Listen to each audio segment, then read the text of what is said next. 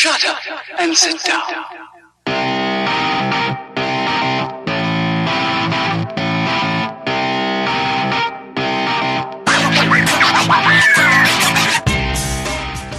Welcome to another episode of the Super Movie Studies Podcast.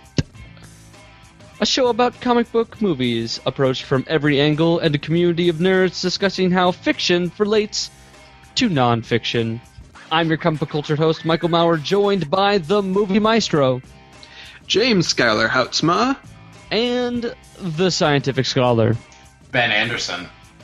SMSP is your premier movie discussion podcast. Every week, we continue our journey exploring our favorite subject, superhero movies. Every fan sees the movies differently, so we gather some amateur experts to discuss certain aspects of the movie. Whether it's money, comic books, music, that yellow bastard, or science, SMSP talks about it all in this week's episode. I don't know why you died, Goldie. I don't know why, and I don't know how. I never even met you before tonight.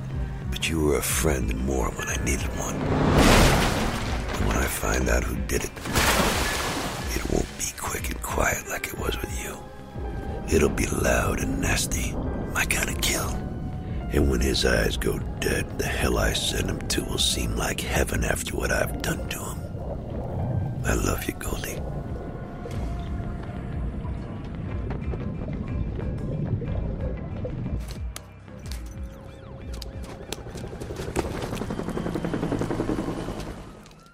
Sin City. And yes, there will be spoilers. And trigger warnings. Trigger warnings. Yeah, just because it's Sin City, we'll be discussing some topics that some of our listeners might want to have a heads up on. So, if you've read Sin City, you know what you're in for. If not, violence of every type. That's your trigger warning. Yes. Violence, sexual violence, abusive, all this crap. First opinions of the movie. Popcorn Ben. Okay, so, this movie really bored me, but it was a good kind of boredom because I could see, like, how much potential this movie had. And so they were doing, like, I think it would have worked better as a miniseries because it's basically 4 movies that are kind of in the same setting but not really related directly. And I feel like they were trying to go for like the Pulp Fiction thing where it's 4 different stories, but in Pulp Fiction they were all linked based on the perspective of the character and the chronology of it all and stuff. It also kind of reminded me of Cloud Atlas because if I remember it correctly, and I just watched it 2 days ago, like it starts and ends with the same storyline continued. So it's like Cloud Atlas. Only Cloud Atlas had these stories linked thematically, and Sin City, they were like linked with characters and events and stuff, and Sin City didn't really, and so I kind of was like, this could be a lot better, but mostly it was boring. Popcorn Schuyler. No, Popcorn Michael. Oh, ooh. Sin City. To a person who has never read the comic books, this movie might not be for you. Because it has so many moments that are dependent on some context that the film doesn't really deliver. But at the same time, the books are written in such a noir style, and the movie is adapted in that noir style that it's a really fresh film. It's pretty novel. You haven't really seen anything like it before because it's cartoony and comic-y done as best as it can. Like I remember in 2003, like the Ang Lee Hulk tried to cut the screen to look like comic book panels and stuff like that. And it did not play off well. Whereas this one it's sort of like has that sort of onomatopoeia feel of just like you're moving panel to panel sometimes. as the art sort of shifts with the images. And you're, oh, that's pretty cool. As for story, Ben, you're absolutely right. Like this doesn't work sometimes when it comes to the fact that like all of the stories are so separate. There's a little bit of bleed over in characters, like Marv showing up at the end of the last story, even though he died at the beginning of or at the end of his story. Or Dwight showing up in the middle of Marv's story for a little bit, but none of the characters interact with each other at all. So it's kind of like they're all just kind of passersby in their own story, and they all take place in Sin City, which is kind of sounds like a neat idea. It just didn't flow as well and as it could have. I think we wanted to have a little bit more elaborate feel to it, which it didn't really deliver, but. Still, I'd say a fun movie. Definitely fun to look at all the time. Yeah, I think that was one of the where Watchmen kind of failed because it tried to stick too closely to the source material. This was made a lot better by having every panel be, oh hey, that's like I called it panel, but every shot being like, hey, that's exactly like it is in the comic book, but here it works. I have been known to give movies crap for being fairly style over substance, but Sin City is one of those ones that just sticks to its guns, literally and figuratively, and I think comes out better for it. I love anthology movies where it's more a collection of short stories rather than long form. It works, most of the time in horror movies, but this is one of those rare cases where, yeah, it's some of the stories were better than other ones. I still think the Hard Goodbye with Mickey Rourke as Marv is it's probably the shining example of this movie.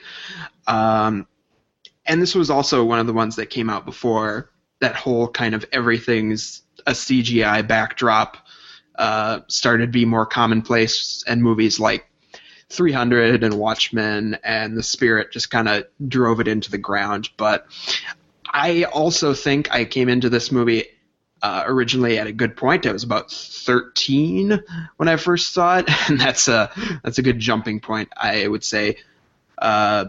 Revisiting it, not as strong as I remember, but still, I had a lot of fun with it. Okay, so let's talk about the money of Sin City. And I know we're a little out of order, too, when you think about it, right? Because we were going back in time. You could kind of follow our order of our episodes.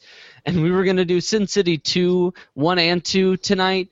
But I think we're just going to push Sin City 2 off into the ether for now. Forever. If you want to know why, go watch Sin City 2. Mostly because I didn't watch it and I don't know anything about it. No, we had to get this episode recorded. Here's a little preview. Ava Green is naked for most of the movie, and it's still really fucking boring.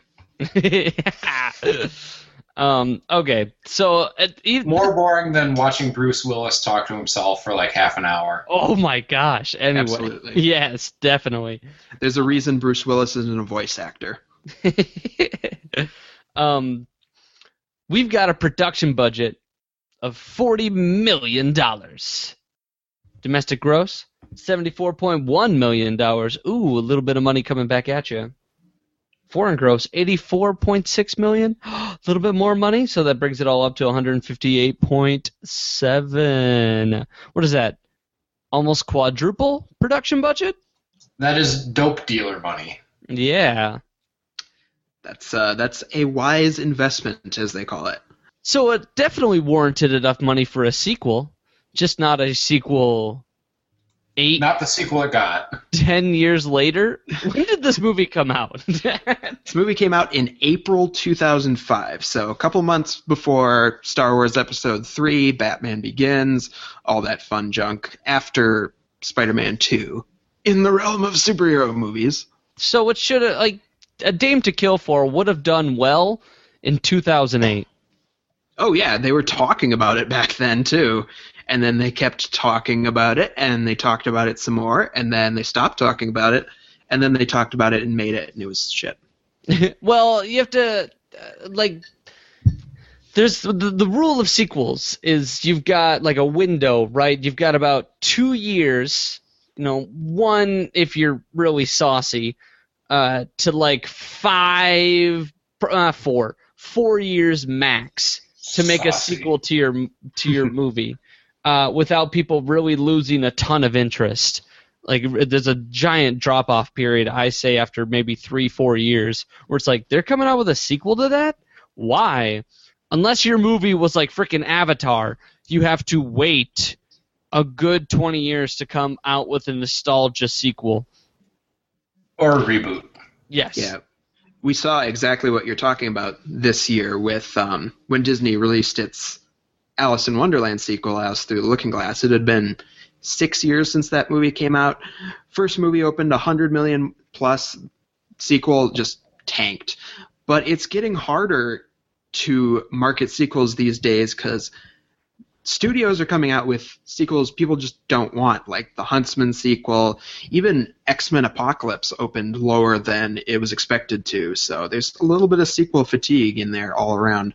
Jungle Book remake is so good, though. But that's way past, right? Jungle Book came out in the 1950s. Like the 30 to 40 year, yeah. Yeah. Oh, well, that's all part of Disney's remaking its classic animated movies in live action form. You had Maleficent, the Cinderella remake, and Jungle Book is actually one of the ones that's actually good. So that's why it's so good. I know, right? I want to walk like you. I'm obsessed with Christopher Walken as a giant orangutan. You were like struggling to find the words, and I'm like, we know the exact words. Idris Elba as a Bengal tiger. The man couldn't get any sexier, and then he literally became a tiger. Smooth. Smooth? Oh, we're a little giggly tonight. I have no idea why. Let's talk comic book. All right, enough about the sequel talk. Maybe we'll bring it up again when we actually dive into Sin City 2 in the future. If there's enough requests for Sin City 2, A Dame to Kill For. But let's get some context that is much needed for this movie, and it all sits in the comic books. All right? So the concept of Sin City, it's all actually called Basin City, first appeared in Dark Horse Presents 5th Anniversary Special in 1991, written and drawn by Frank Miller. Developed into its own series, total of 7 collected yarns, collected editions, and then each story is a yarn. A few of them are longer, and then like the 6th collected edition is just like a bunch of one-shot short yarns. That's what they call them. The film focuses on the 1st, 3rd, and 4th collected books, or long-form yarns. And a one-shot called The Customer Is Always Right from Book 6, which opened and closed the movie. So we get a Marv story, The Hard Goodbye, at first. Then we get a Dwight story with The Big Fat Kill. And finally a Hardigan/Nancy story in That Yellow Bastard. Closing out again with The Customer Is Always Right. So the reason a yarn 2, A Dame to Kill For, was skipped is because while it was really it was a Dwight story, again, it involved Marv a bit too much and also involved more characters than the other 3 they used, so it makes it harder to compact time-wise. It was a bit longer without the film becoming unbalanced, because even though it used only about 3 stories, it's still like each story felt about the same length and very even. I didn't feel one was much longer than the other, although I was only enraptured in The Hard Goodbye. That's obviously the best one. Spoiler alert for A Dame to Kill For. That story in the sequel takes up at least a good hour of the film, so that's very understandable why they didn't go for that here. Yeah, it's much longer. Setup and all that. There's more characters involved. Also, chronologically, it takes place before the hard goodbye. Every time they showed Marv after killing him midway through the movie, they risked confusing the shit out of people. It kind of confused me the first time I watched it, because when they come back around to that yellow bastard, Marv is in the bar, and I'm like, hold on, that guy died. He totally ate the electric chair. Oh wait, no, hold on. We're like in the past still somehow. It's that Cloud Atlas thing. Yeah. Where the middle chunk takes place chronologically the last, and then it pyramids out. Mm-hmm. Also, keep in mind that the scripts of these stories, not necessarily the imagery, but the scripts are word for word out of Frank Miller's graphic novels. Almost to an exact T. The lines are the exact same. They just used the comic books as a literal storyboard and jumped from there. And I don't know if it made their life easier, harder, but it translates pretty well considering what they did visually. The key to Frank Miller dialogue is always keep the inner monologue. Yes. Always keep it. You have to keep it. Sorry, Dark Knight Returns parts 1 and 2, but maybe you should have released an edition that had the monologue. So let me explain that opening scene, all right? Because this confused the living hell out of me, and it's just a weird opener if you don't know what the fuck is going on. You get the idea that like this dude in a suit comes out, talks to a pretty lady in a dress, kills her, and he was a hitman sent to kill her. But then like there's no background to that at all throughout the entire film. So Josh Hartnett's character is known as the salesman, and he meets with the babe in the red dress on the balcony. She is the customer. This is from The Customer Is Always Right. She actually hired him to kill her.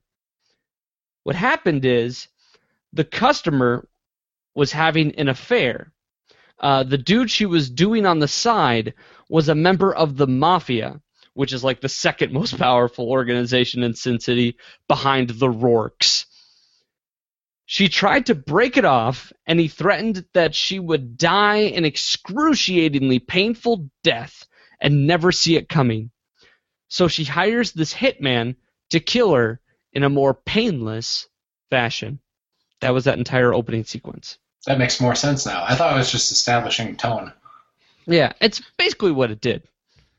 There goes Frank Miller with them strong women again. Sarcasm. Yeah, well, most of them are prostitutes or lesbians. When this gets so confusing at the end when they we brought that character back at the very end. So when the salesman returns, he's posing as a doctor and offers Becky, or Lorelai Gilmore, a cigarette, knowing her by name. He's like, it's like, tough day, Becky, and he hands her a cigarette, implying that he was hired to kill her, right? So Becky probably didn't hire him, though.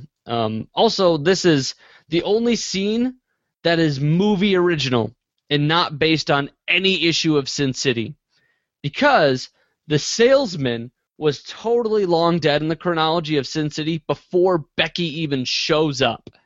And that doesn't matter either, because Becky totally snuffed it in that alleyway massacre in The Big Fat Kill, which that battle plan was borrowed from the Battle of Themyscira, or, the other Frank Miller graphic novel 300, which he references in Sin City. You said Themyscira?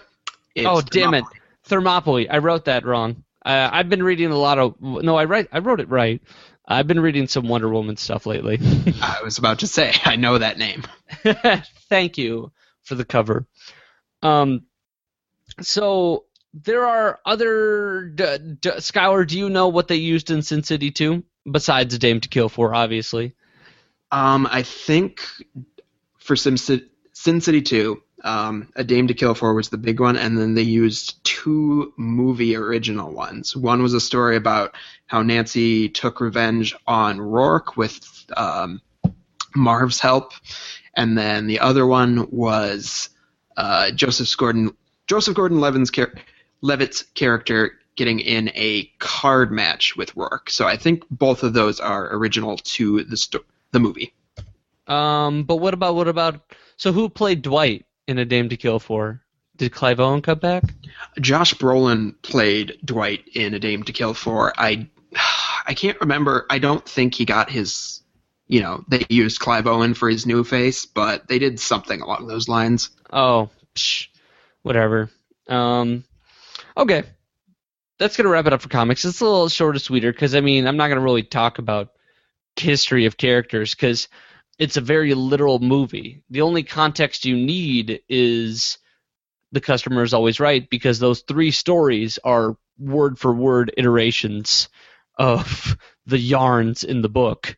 You're just getting it to see the original feel if you go out and buy those books and read them. The books are better. Yeah. Don't at me. Well, I think Mickey Rourke did a wonderful job with Marv. The movie has its merits. It's just a little boring in a way that the books are not. Yeah, I could have gone with The Hard Goodbye maybe being like twice as long and that being the movie. Because I liked that story so much, and I liked everything they were doing there. And then Big Fat Kill just kind of came off as much of a snore until the final scene, which was awesome, and it was kind of confusing at the end too. And then That Yellow Bastard was really, really drawn out until That Yellow Bastard actually showed up, and you're like, man, this is kind of creepy. Nice, way to go. Yeah, he was nice and menacing. All right, so let's move on to the music section. Oh, wait, that's my section. How about that? Sorry. Okay, so music for Sin City has not 1, not 2, but 3 composers. First one is John Debney, who we talked about in our Iron Man 2 episode, having written the score for that, and also writing the music for the recent Jungle Book movie that we fawned over briefly. Second composer is Graham Revell. I don't know of anything he's doing these days, but he wrote the score for the first Daredevil movie in 2003. And then the third composer is director Robert Rodriguez, who pretty frequently writes the music to his own movies too. So we've got a power trio writing the music for Sin City, of which is basically the definition of grungy, dark, sleazy, exciting guitar riff, saxophone, squealing goodness. Let's take a listen to the opening track, Sin City, which has, I have to say, one of the strangest fanfares abruptly mixed in with all the down and dirty sounds of the movie.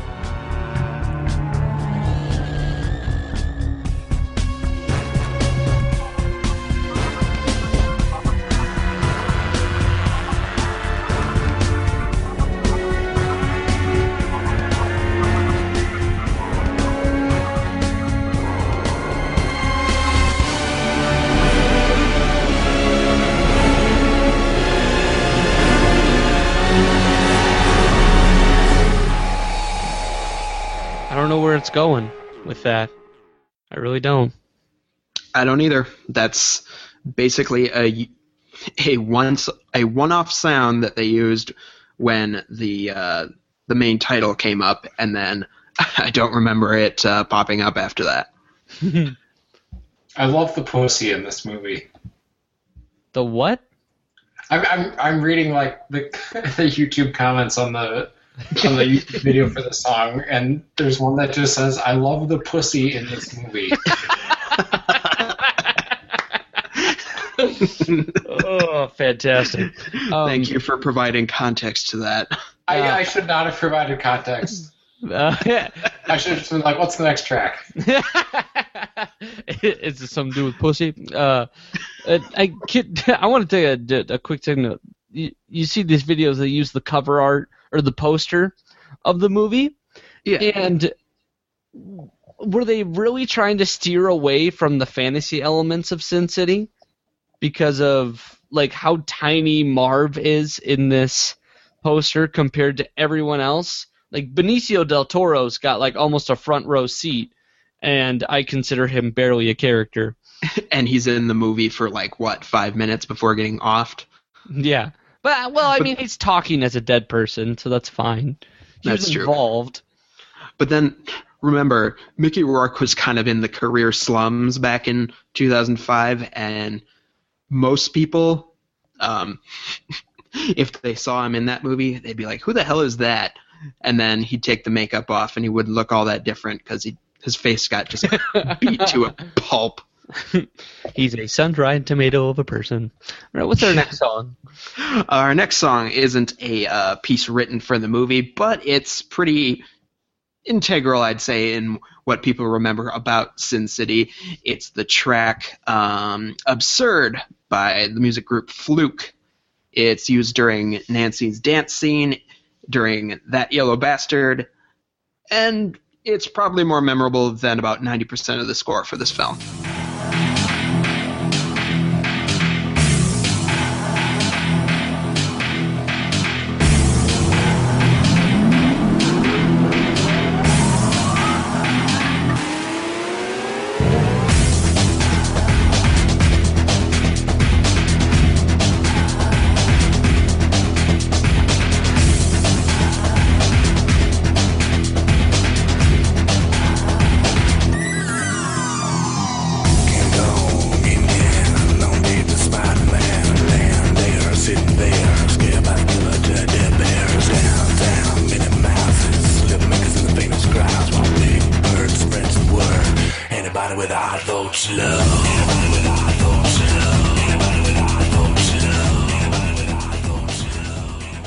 You know, I always jump on the chance to incorporate more dance tracks into my section. Thank you. I mean, yeah. Thank you, Sin City, for providing me this opportunity. I mean, like, that whole time I'm just thinking of how sexy Jessica Alba is when she is acting as a stripper. Good job. A polite clap to everyone involved. Yeah. I mean, the Nancy shows up in, like, every story of every yarn. Not everyone, but, like, a lot of them is just like, we went to a bar, and there's Nancy dancing on the stage. Nobody mess with Nancy, because she's friends with Marv, and Marv will fucking murder you. He'll rip you in two. Yeah. Marv comes off as much of a nicer guy in future stories than the Hard Goodbye makes him look like a crazy, like, psychopath. But he's really like Dwight's best friend. They're such buddies in A Dame to Kill For. It's kind of cheeky. When you just see him, like, how brutal he is in The Hard Goodbye, it just seems really a weird dial turn. But this song, this is definitely that Sin City stripper song, and it arouses emotions. Good. It sounds like fighting two weird ghosts on top of a semi-truck with swords. It's at the Matrix? No, the Matrix 2. It's not too far away from that movie, so it's capturing that pre-2005 sound that we all love and don't recognize. Okay, to finish off my segment, I just took the music from the end credits, aptly titled End Credits, which has a much more interesting sound for its score and is actually listenable.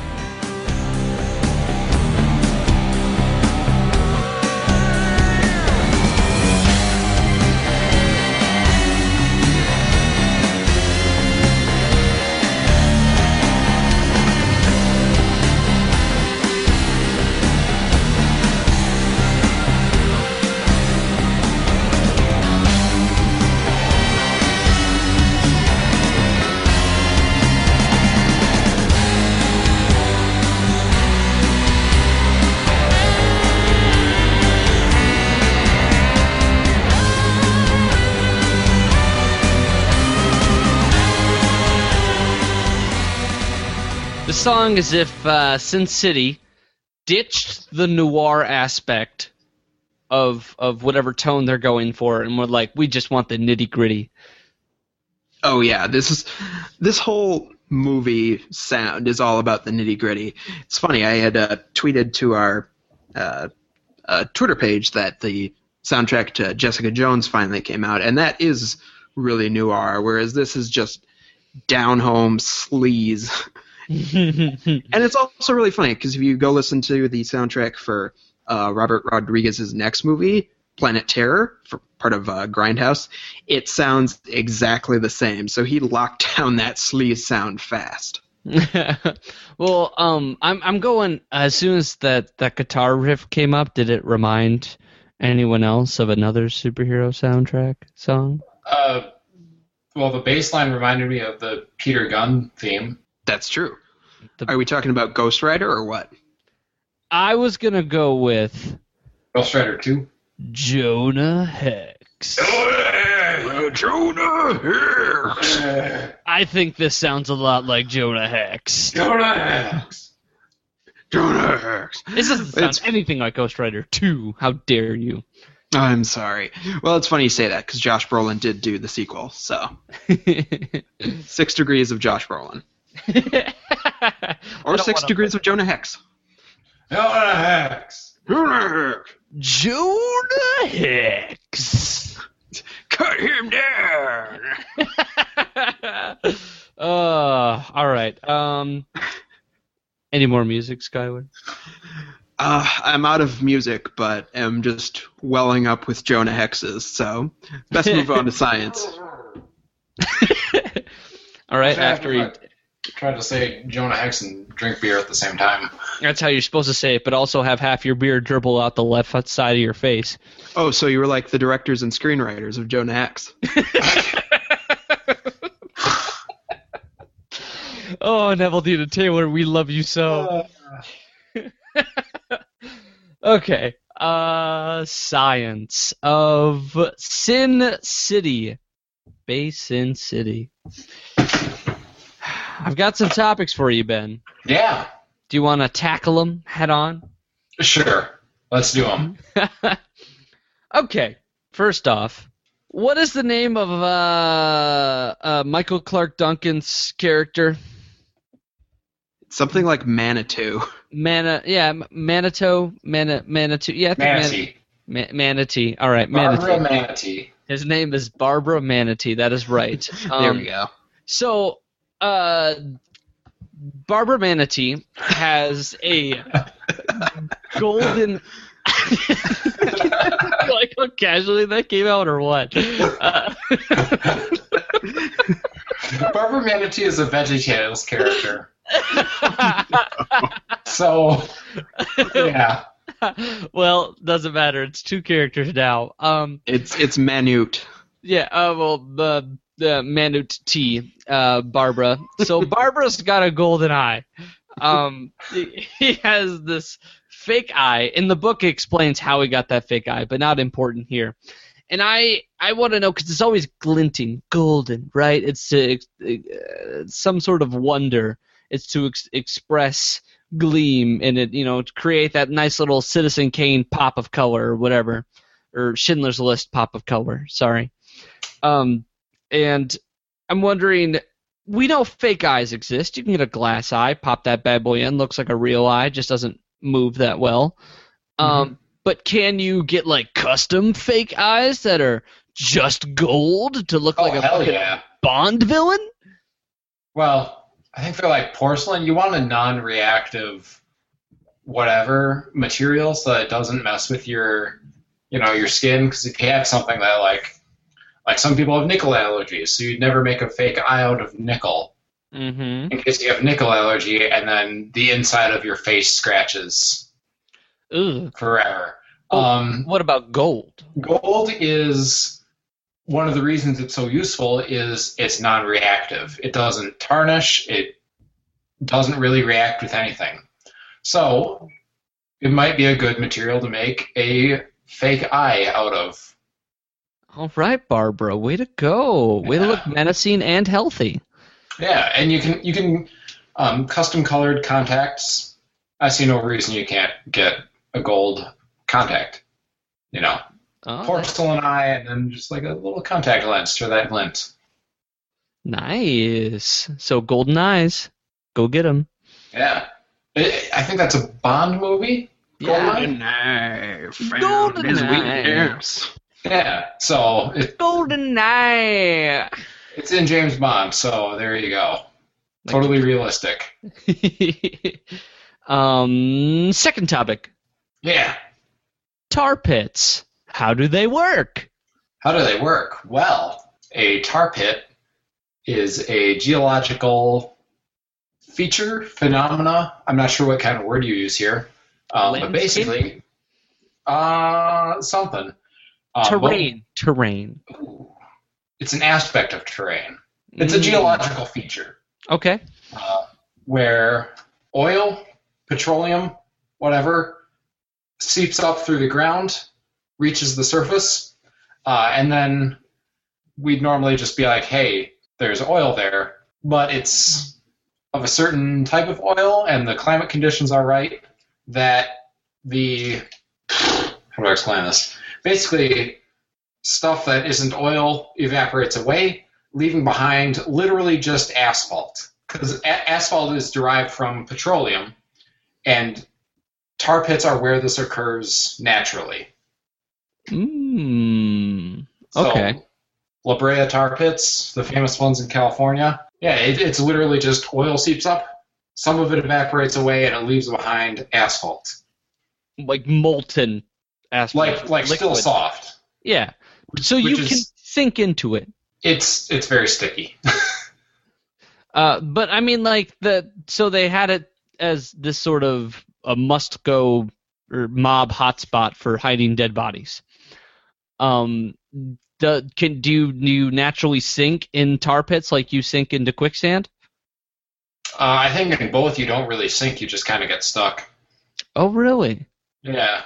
So, but because the deal would be that the material is less dense than you, but also like holding you still. There's okay. Now, how does quicksand work? I used to know exactly why quicksand was so tight. Yeah, I'm not sure. I don't think you sink down into tar pits. I think you just get stuck, and they're actually a great place to find fossils. Because, well, where tar pits used to be is a good place to find fossils. Because dinosaurs or mammoths or early humans or whatever kind of fossil you want to find, they'd go to a tar pit, they'd step in it, they'd get stuck, wouldn't be able to get out, and I guess eventually they would sink beneath it or get covered up with dirt, and it's an excellent way to preserve fossils. Just encase them in asphalt. Listeners, I know you might not be satisfied with that description of tar pits and quicksand. So if you are a geologist out there, please tweet at us at Super M Studies what you know about tar pits. Help Ben out a bit. Yeah. I was like, ooh, I know how they work.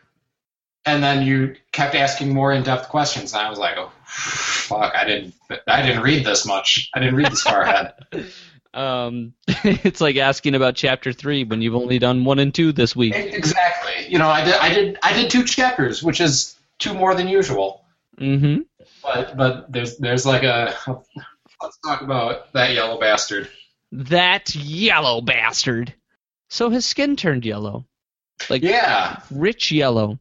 Yeah, really bright yellow. And he says it's like Ned Flanders. Yeah, so actually more like Homer Simpson because he's bald.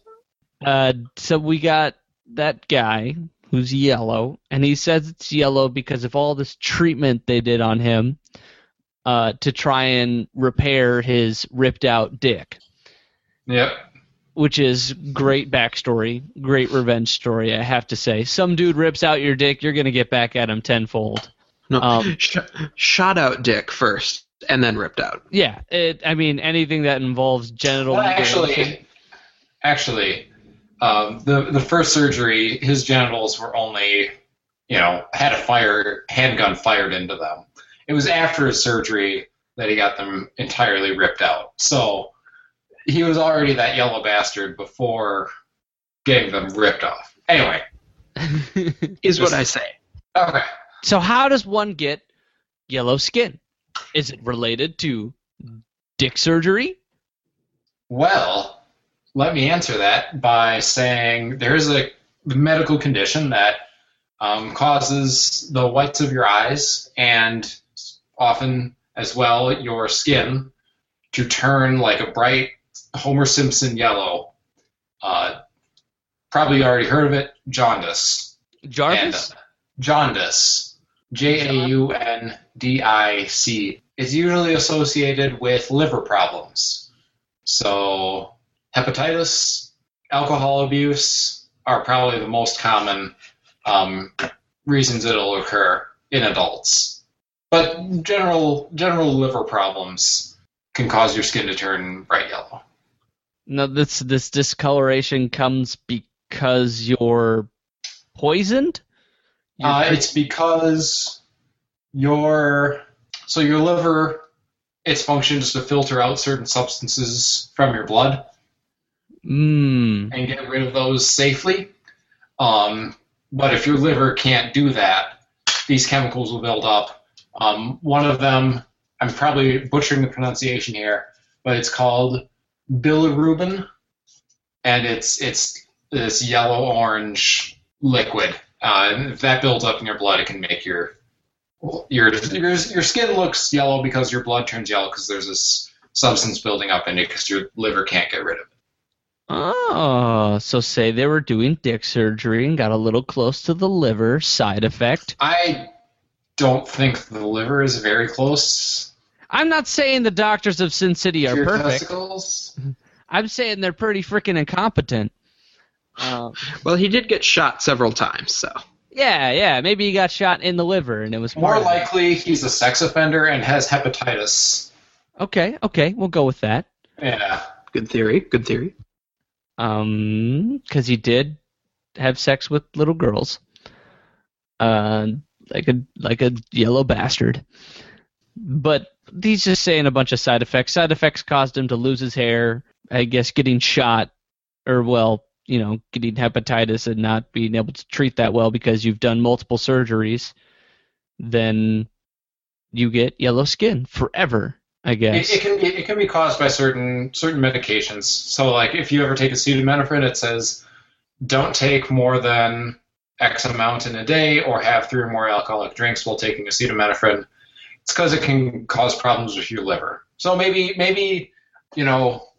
because of his surgery, he's on a certain drug all the time, and that causes liver problems. Yeah. That's my guess. Yeah, this is where we find the nonfiction inside the fiction, because we're fucking nerds. Yeah. Feel free to join in anytime, listeners. Talk to us about tar pits. We want to know, because I don't have any idea how tar pits work, and I'm curious, and I don't want to look up on the internet. I'd rather hear it from your voice. Talk about your experiences in becoming a yellow bastard. No, I don't want to hear about your hepatitis stories. Also, I want to reiterate, in the movie, the dude's literally yellow, and the title of that segment is called That Yellow Bastard. He's not Asian. There's no racism here. Wow. I just want to point that out. Yeah, I think that was clear. I think you just, bringing it up, took it to that place. Did I? Damn it. I wanted to prevent that. I think it didn't even cross anyone's mind until, because we're assuming everyone's seen the film. Not even me, and that's strange for me to say. Never mind. He wasn't that yellow pie face to you? Okay. Whoa. You were the one who said it. I'm always the one who says it now, just because it makes me giggle. I hope it's not offensive. I think it is. Damn it! I'd never know, because cracker isn't offensive to white people, right? But it's still a derogatory term. Derogatory terms don't mean anything to the people who run the world. Okay, fair. Fair. Well, I think the P word might be sufficiently obscure that it's really the only reason I don't get hate mail. No, it's because we're pretty much obscure. That's Oh, true. yeah. So let's get on to those drinking game rules. All right, science is done. We're putting it in the past. Yep. We got drinking game rules for Sin City. This is kind of fun. I mean, Sin City is a place where you should sort of drown away your sorrows, or it's a place where you don't drink responsibly. So since you're not there, drink responsibly. We're gonna start with rule number 1, and this is my favorite. It's most creative. This allows you to have a little fun. Is every time color is used in this film, that yellow bastard's skin, the blue eyes, Becky's blue eyes. I can't remember any other distinct examples. The Red red sky in the ending of The Big Fat Kill when the sky just turns red. red blood all the time. They had a lot of white blood, and then red blood came up every once in a while. Yeah. Dwight's shoes. Dwight's shoes. Those are most. Oh yeah, right. They were red.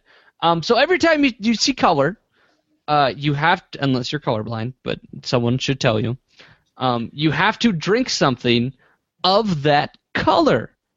So break out your tequila for that yellow bastard, or your UV blue. I was gonna say kinky blue, but Yeah. Or what's a famous red drink? A Manhattan? No, not a red Manhattan.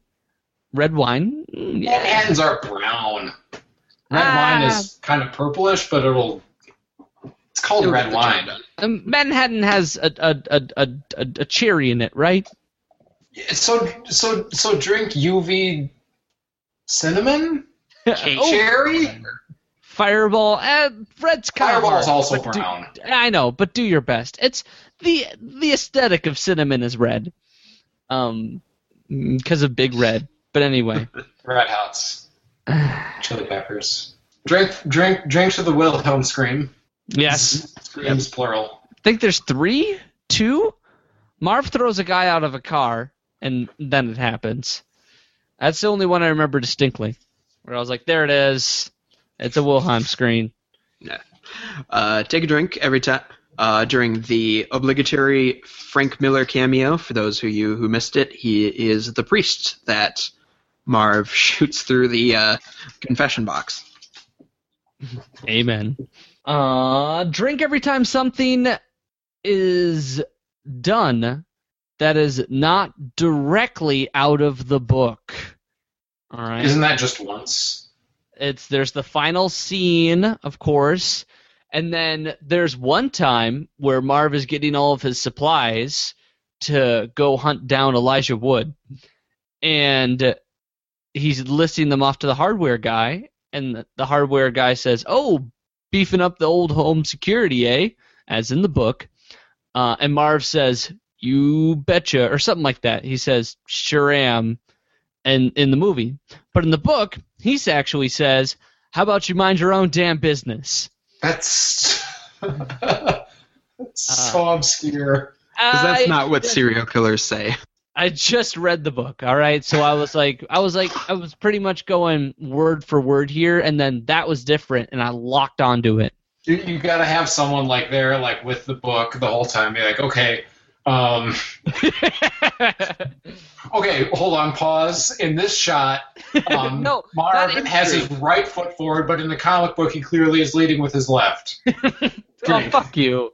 Come on, guys. Drink when a drink is shown on screen.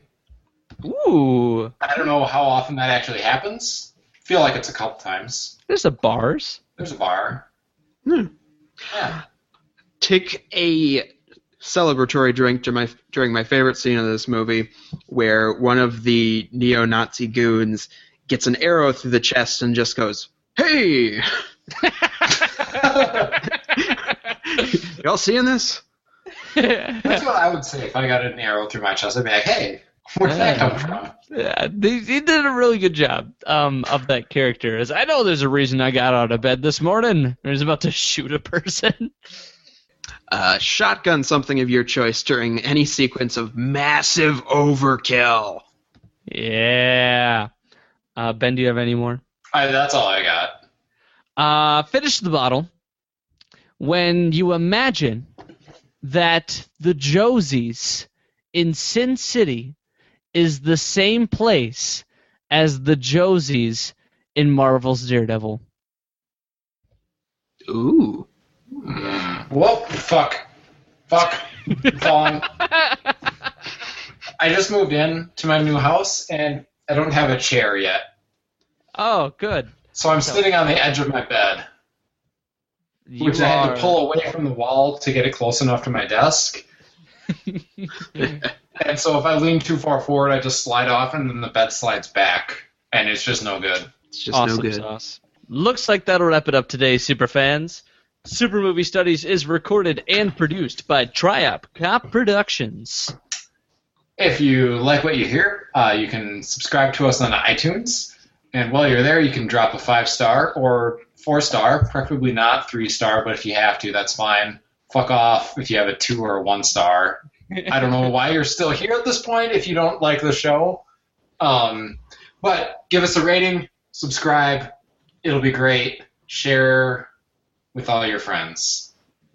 Much love. Amen. New episodes every Monday.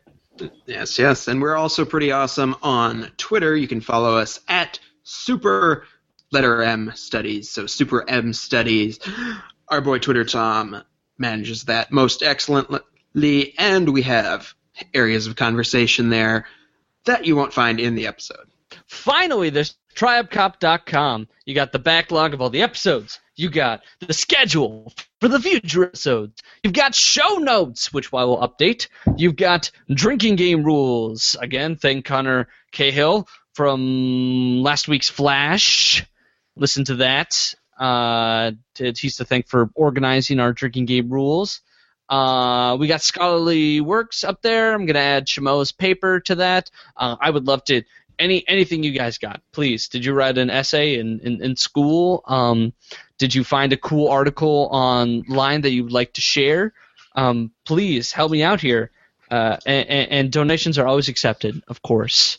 And if you want to get involved more with the podcast, you can go to supermoviestudies@triopcop.com. That's right. Anything in the subject line. I don't really care. Just you just want to be on the show. You would like to make some suggestions. You would like to do really anything because you're like, man, these guys are fun. I would like to get involved really because that's what we're all about here. Is just finding some people who give a lot of a shit about stupid stuff like we do. And just be like that together.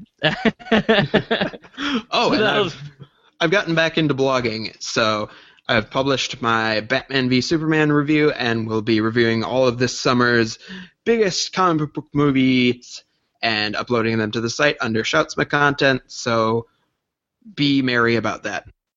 Yay! I usually don't talk about it because there's nothing there, but now that there's something there, Shoutsma content. Now that I'm unemployed. Hey! That'll do it today. I'm your host, Michael Maurer. James Schuyler Hutzma. Ben Anderson. And I hope you all have a super cityless week. Bye. Bye. Her name was Goldie. Ain't got a hope in hell. That's my leave. Fingers down my chin. Getting